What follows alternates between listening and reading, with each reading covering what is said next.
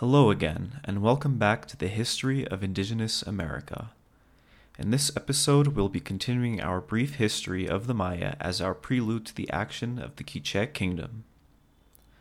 Before continuing, I just want to say that sound education was a blast, and I was happy to meet all of you. If you're listening right now, you know who you are. It's always great to meet other podcast creators and listeners, and I hope to bring the history of Indigenous America to more events in the future. Now, with that out of the way, let's resume our story. As I've mentioned previously, the Quiches inherited a very rich culture from other Maya peoples that came before them. I'll admit that I have my own bias here, but Maya intellectual achievements were some of the most spectacular in the Americas, though that's not to say that the rest of the hemisphere didn't have their own share of achievements, including innovations that no Maya ever conceived of. But the Mayas stand uniquely for their own innovations, some of which were created before their counterparts on the other side of the world.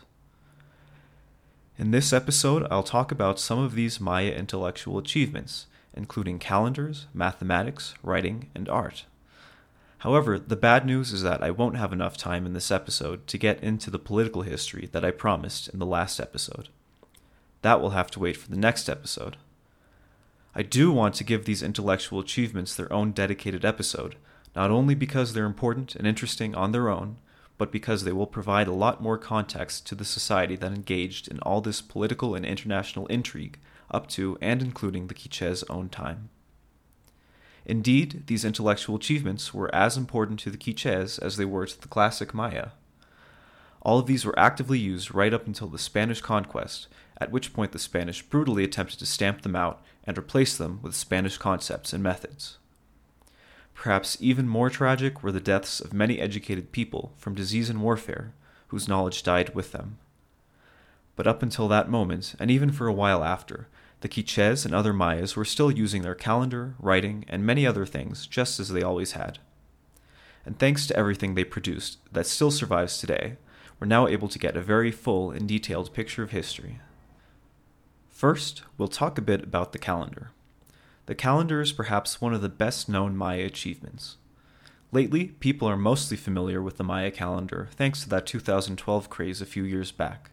If you recall, people believed the calendar prophecy that the world would end on December 21st, 2012. Fortunately or unfortunately, nothing spectacular happened that day, and we're all still around to talk about it. In reality, the supposed end of the world was simply a side effect of the way the calendar system was set up, so the truth is a lot less dramatic. I should add that it's inaccurate to say that there was one single calendar system used by all Mayas in the same manner over the course of many centuries up to the present day. Rarely does anything remain stable for so long. Calendars were tweaked here and there and may have varied from place to place. What I'll describe is a fairly general idea of how the calendar worked. And, rather than being literally a single calendar, the Maya calendar is made up of 3 calendars, used individually or in combination with each other. These are the Hab and the Tzolk'in, which are often grouped together into what's called the calendar round, and lastly, the third calendar, the long count. The Tzolk'in is the name commonly used today for the 260-day calendar. It's frequently referred to as the ritual calendar, as it has the most religious significance. Each present-day Mayan language has its own name for this and the other calendars, though English writers tend to use Tzolk'in as the universal name for it, borrowed from the Yucatec Maya language. And in fact, many Mayas today actively use the Tzolk'in alongside the Gregorian calendar. The Tzolk'in itself is technically made up of 2 cycles. One is a cycle of 20 named days, and the other is a cycle of 13 numbers. Multiply 20 by 13, and you get the full set of 260 days. Expressing these 2 cycles in combination yields a date. A date is expressed by the number followed by the day's name. So, today, the day I'm recording this episode, would be 2 Manik, and there won't be another 2 Manik until 260 days from now.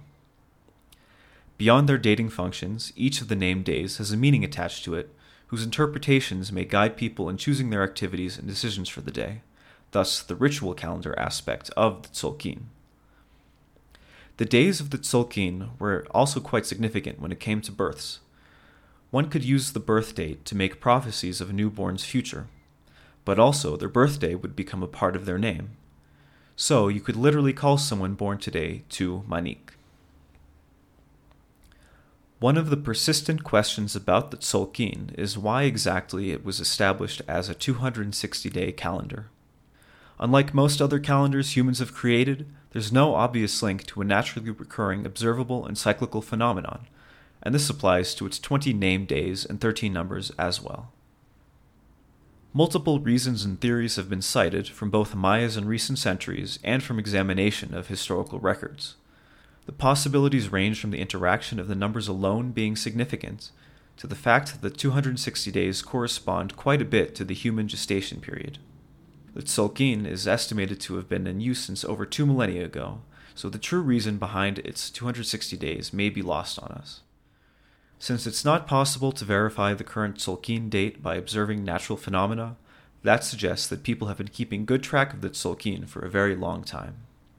While the Tzolk'in uses its 260-day cycle, the Hab is a calendar based on the solar year, containing 365 days. The Hab was used in parallel with the Tzolk'in and is functionally what you might call more of a civil calendar, keeping track of annual events, holidays, and other significant occasions. However, despite clearly being a solar calendar, the Hab doesn't account for the fact that the solar year isn't quite exactly 365 days. That's the reason why we use leap days today. One Earth orbit around the Sun is more like 365 and a quarter days long. So, over the years, the Hab would drift and lose its correspondence with the cycle of the seasons. It is a peculiarity of the calendar, but it's a peculiarity that the Mayas were able to work around. Almanac makers and astronomers certainly would not have been out of a job, needing to calculate the correct dates for solstices, equinoxes, and other annual phenomena. Whereas the Tzolk'in is made up of the interlocking 20 and 13-day cycles, the Hab has something corresponding to what we would call months, called winals. Each winal contains 20 days. If you're quick at math, you're probably realizing that this means that there would be 5 days left over, not part of a winal. And indeed, there was a period of 5 days that sat outside of the winals, which is what experts in calendars would call an intercalary period. These 5 days were a special short month called Wayeb, which was considered an unlucky time, where people were discouraged from doing much activity at all, lest they be struck by bad luck. Just as the use of the Tzolk'in has persisted to this day, some also use the Hab. And if you're wondering, today's Hab date is 15 Sak. Together, the Tzolk'in and the Hab are sometimes called the calendar round, in reference to the fact that this combined calendar has an entirely cyclical nature. The Tzolk'in and Hab each cycle independently, but every 52 years the cycles of both line up with each other. So, you can express a day by its Tzolk'in date, but since the Tzolk'in repeats itself every 260 days, how do you disambiguate whether you're referring to a date in this cycle, the previous cycle, or 10 cycles ago? Well, you can cite a day's Hab date as well. A Tzolk'in date from the previous Tzolk'in cycle would not have the same Hab date. Using both calendars to express a single date was very common and provides you with 52 years of unique dates. But again, this is a cycle that repeats itself only every 52 years, which presents a problem when you want to refer to a date more than 52 years before or ahead. That's where the long count comes in. The long count, unlike the calendar round, is not cyclical in the same manner. The long count allows you to disambiguate a date within a period much longer than 52 years. In the time humans have been around, we haven't been able to pinpoint a certain beginning or end to time. So, when humans do develop calendars, which requires them to quantify time in some manner, they have to create arbitrary beginnings or ends in order to start their counts. In today's Gregorian calendar that is used throughout the world, we divide all of time into 2 halves, before and after the birth of Jesus. The years then extend infinitely into the past and into the future from that point. As another example, the Islamic calendar starts counting from the Hijra, which was the voyage Muhammad took from Mecca to Medina. The Mayas had to make a similar decision with their calendar. Their count of time had to start somewhere, so they developed what we call today the long count. The long count itself is a great period of time that allows one to create a unique, unambiguous date without any confusion from the cyclical calendar round. You might think of it like our present AD or BC, or if you prefer, CE and BCE. The main difference, however, between the long count and the Gregorian calendar is that the long count is intended to have a specific beginning and, depending on your interpretation, may have a specific end. So, when exactly does the long count begin? Well, the long count system that was normally used by the Maya is typically calculated to begin on August 11th, 3114 BC. While the Hab and the Tzolk'in were more quotidian calendars, the long count is much more useful in recording history. If you desired to make note of a date that you wanted people to remember hundreds or thousands of years in the future, you would use a long count date. And, thanks to long count dates that have been recorded, as well as their use in tandem with calendar round dates, we're able to reconstruct historical dates with a lot of accuracy. A long count date was specified by how much time has passed since that original day in 3114 BC. Like Gregorian dates, long count dates would be measured by a series of units of time. Let's think about the date I'm recording this episode, Saturday, November 2nd, 2019 AD. We can break this down into era, year, month, day of the week, and date. In order, that's AD 2019, November, Saturday, 2. The Maya long count calendar operates essentially in just that manner, except using differently defined periods of time.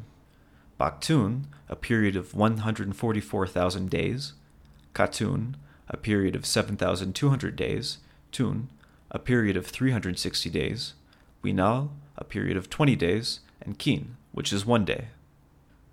Using those elements, a complete date can be formed. To indulge your curiosity, I'll provide you with the complete long count date of the day I'm recording this episode. Today is 13 Baktun, 0 Katun, 6 Tun, 17 Winal, 7 Kin. Now, despite its purpose as a solution to the long-term ambiguities of the calendar round, the long count isn't perfect. For example, how would one calculate a date before the beginning of the long count? Well, one solution is to put another long count before the current one, though then you have the new problem of figuring out how to distinguish one long count from the other. But in any case, the question arises, wouldn't all that suggest that the long count has an end? And this is where I explain the 2012 issue to you. Some Mayas have said, and this includes the author of the Popol Vuh, that the long count represents the current world we live in. The previous world, which existed before the start of the current long count, had its time divided into Baktuns as well. But it was only 13 Baktuns long.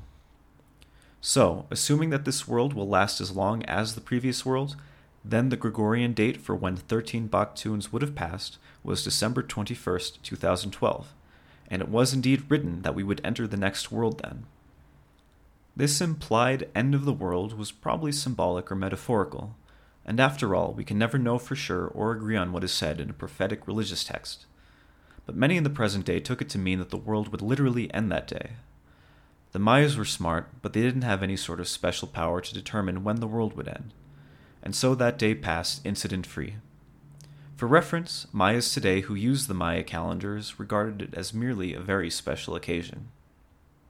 Since we're all still around, that brings us to a decision. Did the long count really end or not? You could start a new cycle of 13 Baktuns, but the simplest solution is to just keep the original count going. The long count date I read earlier assumes this is the case. And indeed, there are records of people mentioning events happening many more Baktuns well into the future, contradicting the supposed end of the world after 13 Baktuns. Coming off the subject of calendars, I thought it would be logical to follow it up with the subject of math. Of course, calendar dates are expressed with numbers, and you're probably wondering how the Mayas wrote their numbers. Maya numerals are pretty easy to grasp, and I bet I can teach you how to write them in just a couple of minutes. The basis is simple. 1 is written as 1 dot, 2 is written as 2 dots, and 3 is written as 3 dots. I think you get the picture so far. But 5 is written as a horizontal bar. 6 is a bar with 1 dot above it. 7 is a bar with 2 dots above it. Let's skip ahead to 10. That is written as a stack of 2 bars. 15 is written as a stack of 3 bars. 16 is written as a stack of 3 bars with 1 dot above it. I think that by this point you've mastered the basics of writing Maya numbers. They are all pretty much written using a series of bars and dots. But how do we write larger numbers? It might be slightly harder for us to grasp, but it's still pretty simple. While we use a base 10 system today, Maya numbers use a base 20 system, so each place in a number represents powers of 20. Our powers of 10 that form the basis of our current number system are 1, 10, 100, 1000, and so on. Whereas for the Mayas, their equivalents would have been 1, 20, 400, 8000, and so on. It might seem a bit strange to count this way, but in fact, base 20 systems have been very common all across the world. And if you can remember from earlier in the episode, this base 20 system appears in other places. There are 20 named days in the Tzolk'in, and we know in both the Hab and the long count is a period of 20 days. So let's say we want to express the number 504 using Maya numerals. We can start by breaking down the number into these powers of 20. We can determine there is 1 400. We can then determine there are 5 20s. And lastly, we can determine there are 4 1s. Large Maya numbers were written as a vertical sequence of rows with the highest place value at the top. So to write 504, we write 5 bars, then another 5 bars beneath it, and finally 4 dots at the bottom. All things considered, I have to admit this is a lot better than Roman numerals. Compared to our Arabic numerals, simple arithmetic with Maya numerals is very intuitive. If you've got a piece of paper nearby, try writing 7 and 2. You can already see how easy it is to determine what 7 plus 2 is. All you have to do is add the extra 2 dots to your 7, which immediately yields the numeral 9. And it's also just as easy to do 7 minus 2. Just write the numeral 7 and get rid of 2 dots. When you're calculating something like 11 plus 8, and let's pretend you're a kid just learning math for the first time, all you have to do is write an additional 8 dots, making sure to turn your line of dots into a bar whenever you've written 5 of them. There is one final element to Maya numerals I haven't discussed yet. That is the number 0. We may take the number 0 for granted today, but the understanding of the concept is actually fairly recent in much of the world. Before developing 0, people only had the concept of nothing, and I mean literally nothing, so there wasn't even a number attached to it. But 0 is, mathematically speaking, more than merely nothing, and turns out to be a very unique and special number required for complex calculations. Very early on, Maya mathematicians grasped the concept of the mathematical 0. We know from inscriptions that they were already writing zeros in the last few centuries BC, which potentially makes the Maya the first people in the world to use 0. In practice, the ancient Maya used their 0 just like our modern 0. Though a variety of glyphs were used to write 0 throughout the Classic period, by the time of the Spanish conquest, a universal glyph was settled upon, which resembles a shell. So, if we wanted to write the number 8002, we would write the following using our base 20 numerals. 1 bar, then a shell, then another shell, and then finally 2 dots. With this complete written number system, the Mayas were able to perform calculations for a variety of things. They may be as complex as astronomical calculations, or something simpler like keeping count of goods. So, now that I've described what the system of writing numbers was, it's time for the system of writing words. The Mayas famously created a complete system to write language, and they used it quite a bit. One important thing to keep in mind is that the Mayas never achieved universal literacy with their writing system. This was essentially the case for the whole supposedly literate world before printing presses made true mass literacy even a remote possibility. All in all, only a fraction of the Maya population got the opportunity to learn to read and write, and they would have been part of the richer and more elite slice of society, in particular the priesthood. If you've seen Maya writing before, you know how complex and detailed it is, and not particularly well suited to jotting down quick notes, at least at first glance. The written word was certainly more special and exclusive to them than it is to us with our mass literacy and simple characters, and accordingly, Maya writing was almost always an exercise in art and calligraphy as well. You can see the same phenomenon in the history of the Latin alphabet, where books written by hand centuries ago were valuable objects, created with perfect calligraphy and adorned with illustrations. Another thing to remember is that the Mayas were not the only people in Mesoamerica with writing. Across Mesoamerica there were various systems, and they probably all descended from a single invention, though there's a debate as to who invented it, and it may have not been the Mayas themselves. However, Maya writing is considered the system that ultimately ended up becoming the most flexible and developed. The earliest writing in Mesoamerica was pictographic and ideographic, meaning there were symbols representing whole things or ideas. This is a practice that has emerged all across the world. We actually still use pictograms and ideograms today, thousands of years after the first humans anywhere started writing. For example, we commonly use symbols to represent things like hotels, airports, and bathrooms. These symbols aren't directly communicating the English words hotel, airport, and bathroom to us, but instead they're communicating those concepts with abstracted shapes. This is why these symbols facilitate communication across languages and are often used in areas with a lot of tourism.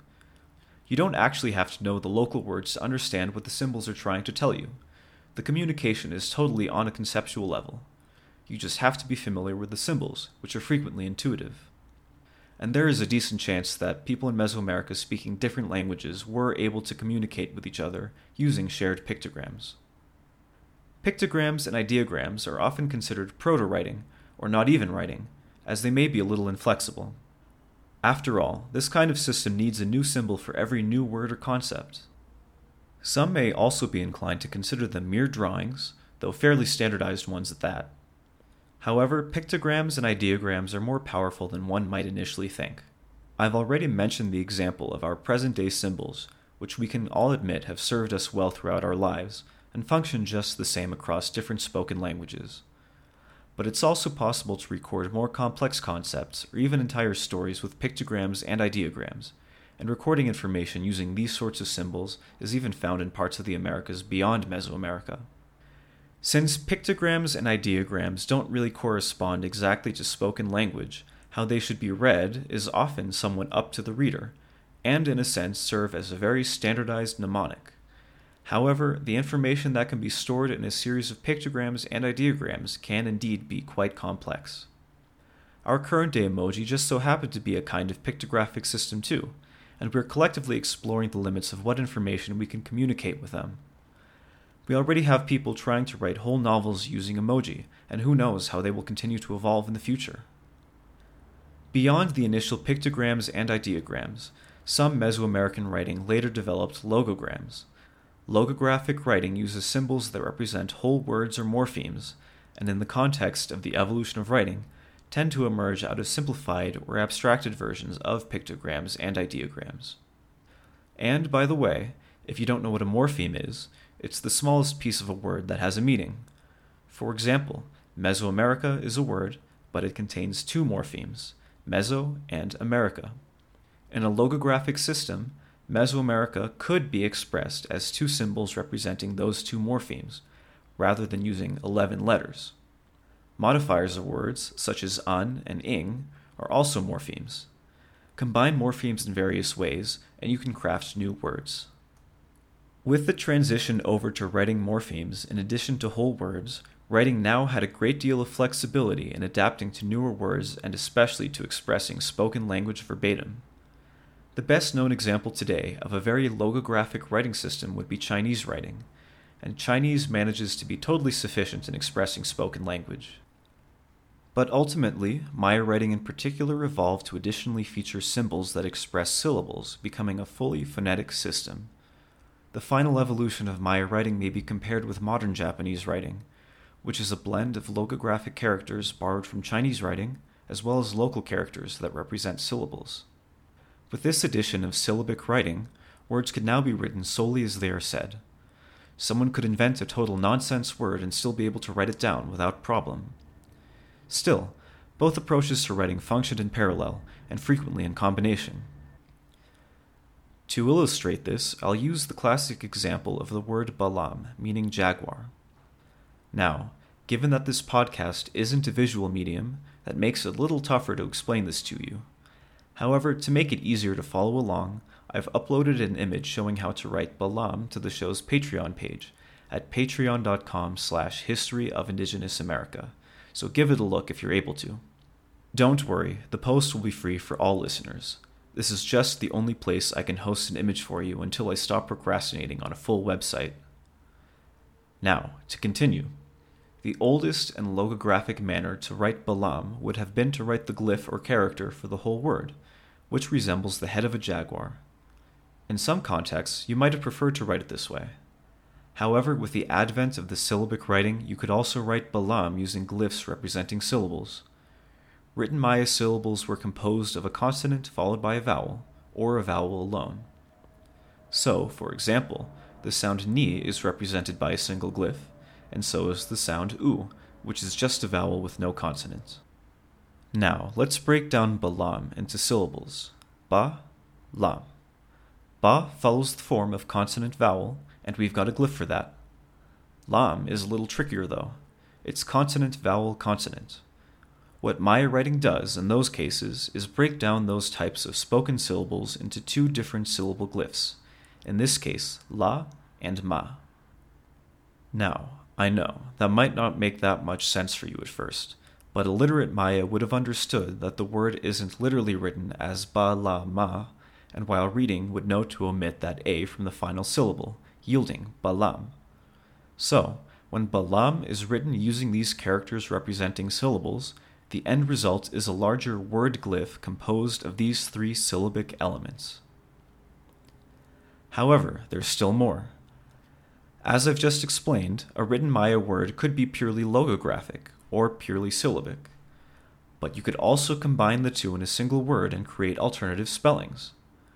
For whatever reason, when writing the logographic balam, you may want to make it extra clear what word you're writing, especially if someone less literate misreads your jaguar as another big cat. In order to prevent confusion in your readers and ensure they understand that you're trying to say balam, you can also append just one of the syllable glyphs to this jaguar head glyph to make it clearer. So, you could attach the ba syllable to the jaguar head to tell your readers, this word starts with ba, so you know I'm talking about balam. Or you could attach ma to convey pretty much the same thing. You could even attach both ba and ma to the glyph, which makes the word especially clear while still using that jaguar head glyph. Maya writing has a whole series of placement rules for how to construct words using individual characters or glyphs, which is more than I could explain in this podcast. But if you're able to see the example image for the syllabic balam, you'll note that the la character is front and center, with ba to its left and ma below it. In practice, Maya writing was a blend of logographic and syllabic writing, changing over time and across contexts. We've even found some sounds to have multiple glyphs associated with them, so for the modern reader reviewing centuries of Maya writing, there are a lot of different spelling possibilities to consider. With this complete writing system, literate Maya scribes would record all sorts of information. The most common examples we can see today are on monuments and pottery. Monuments, as you can imagine, would frequently commemorate rulers and other people of note, and of course, the dates associated with them. Writing on pottery obviously would have been less monumental, and could feature things like short religious stories. Thanks to these two durable sources of texts, we've been able to gain a significant understanding of the classic Maya world. Beyond those other two sources, the Mayas did also write books. They didn't have bound books or scrolls, but they did have books made with long pieces of paper folded like accordions. Mesoamerican paper was typically made of amate, a type of tree bark. Like books today, Maya books would have covered a range of genres: astronomical tables, almanacs, zodiacs, records to simply keep track of goods, and even complete works of literature in the vein of the Popol Vuh. Unfortunately, we have few traces of Maya books today. Altogether, there are only 4 confirmed original books of any genre predating the Spanish conquest, mainly on astronomical and religious subjects. They're collectively referred to as the Maya codices, or codex in singular form. What happened to the other Maya books? Unfortunately, they've been lost either to the elements or frequently due to deliberate destruction by the Spanish, deeming the works un-Christian. You might be wondering what languages the Maya were writing down. Well, any Mayan language could have been written down, since the syllable characters covered all possibilities pretty well. Though, the end result would obviously look different depending on each language's own vocabulary. But in terms of the classic era, what was typically the case is that texts were written in a literary language, which we call Classic Maya. Classic Maya may have been a spoken lingua franca as well, meaning it was a shared language that various Maya language speakers used to communicate with each other. This language probably evolved into the Chultí language, which went extinct during the colonial era, but whose speakers were in the same geographic era of some of the most influential cities of the Classic period centuries earlier. I'll end this episode by talking about art and architecture. Obviously, this is a broad topic, so I'll have to be brief about everything. And we can't forget that aesthetic styles are constantly changing. Art from the 2nd century is totally different from art from the 11th century. I won't get into style specifics, and I'll keep things very general. One of the unfortunate things about art and architecture is that only the most durable works survive, and that's a problem common to nearly all art past a certain age. Much of what still remains today are works set in stone, literally, buildings and monuments, pottery, jewelry, sculptures, and other handiworks. Therefore, art made with organic or less durable materials, like paintings, fabric, and woodwork, is frequently lost. We may never get a full picture of what these sorts of artworks were like, but at least we have a lot of other things that have survived, and they were certainly made with skilled hands. The most obvious physical legacy that the ancient Mayas left was their architecture, and within that we have their famous pyramids. The center of a Maya city typically contained a number of pyramids, large and small, each of them normally capped with a temple. Functionally, pyramids would serve as religious buildings, but were demonstrations of a ruler's power and ability to construct works. Rarely was a pyramid ever constructed in one go. Each subsequent ruler would build additional layers of pyramids to existing pyramids. So, if you were to slice an average Maya pyramid like a cake, you would find a series of smaller pyramids within, each built over the course of many years and many rulers. And before you think that people lived on top of pyramids, there were plenty of other types of buildings that were constructed. Palaces, as well as other kinds of important buildings, were more conventional looking, flat-topped buildings, built with stone. Many examples still exist today. Meanwhile, everyone else would have lived in simpler structures made of brick, wood, and other cheaper materials, with thatched roofs. Maya architects were extensive users of corbel arches in their more important buildings. While a true arch has a round appearance, a corbel arch is triangular. You can still see examples of corbel arches throughout the region. Like today's architects, ancient Maya architects would sometimes like to experiment beyond the usual evolution of prevailing architectural styles. The palace of the city of Palenque has a unique 4-story tower, and the pyramid of the magician in the city of Uxmal has a rounded, almost oval-shaped base, as opposed to the otherwise ubiquitous rectangular bases. Maya architects were not what you'd call utilitarians, so large buildings were normally adorned with sculptures, carvings, and engravings. Maya buildings may look old and gray today, but in their time, these buildings were painted brightly in white, red, and other colors, and the aforementioned adornments would have typically been painted in their own colors as well. A common work of architecture found in almost any Maya city of significance was a ball court. Throughout Mesoamerica, people played a game in which people would hit a large rubber ball using their hips and elbows, and never their hands, to keep a ball in play and eventually try to get it to pass through a ring acting as a goal. It was probably a sport people even played casually on their own, but a city's main ball court was where the sport ascended to ritual significance. Something almost all ball courts have in common is that, when viewed from above, they're shaped like a capital letter I. Interestingly though, ball courts come in all sorts of sizes. The ball court of Chichen Itza is what you might call stupidly big. When you consider that the goal of the game is to try to get the ball through the stone ring using limited parts of your body, the fact that this ball court is 30 meters wide and that the stone ring is 7 meters above you and barely big enough for the ball doesn't give you much hope. Apart from buildings, one of the most common monumental public works were stelae. A stela is a carved, tall block of stone. Stelae ornately depicted rulers, gods, or both, and frequently included inscriptions commemorating these rulers and gods. Today, you can still find many stelae in the central plazas of old Maya cities, and their inscriptions have been considerably helpful in reconstructing history. On a smaller scale, the Maya were voracious potters and sculptors. Common, everyday pottery was plain, but the nicest works of pottery were typically painted with great deal and written on. As I mentioned earlier in the episode, some works of pottery had entire illustrated stories on them.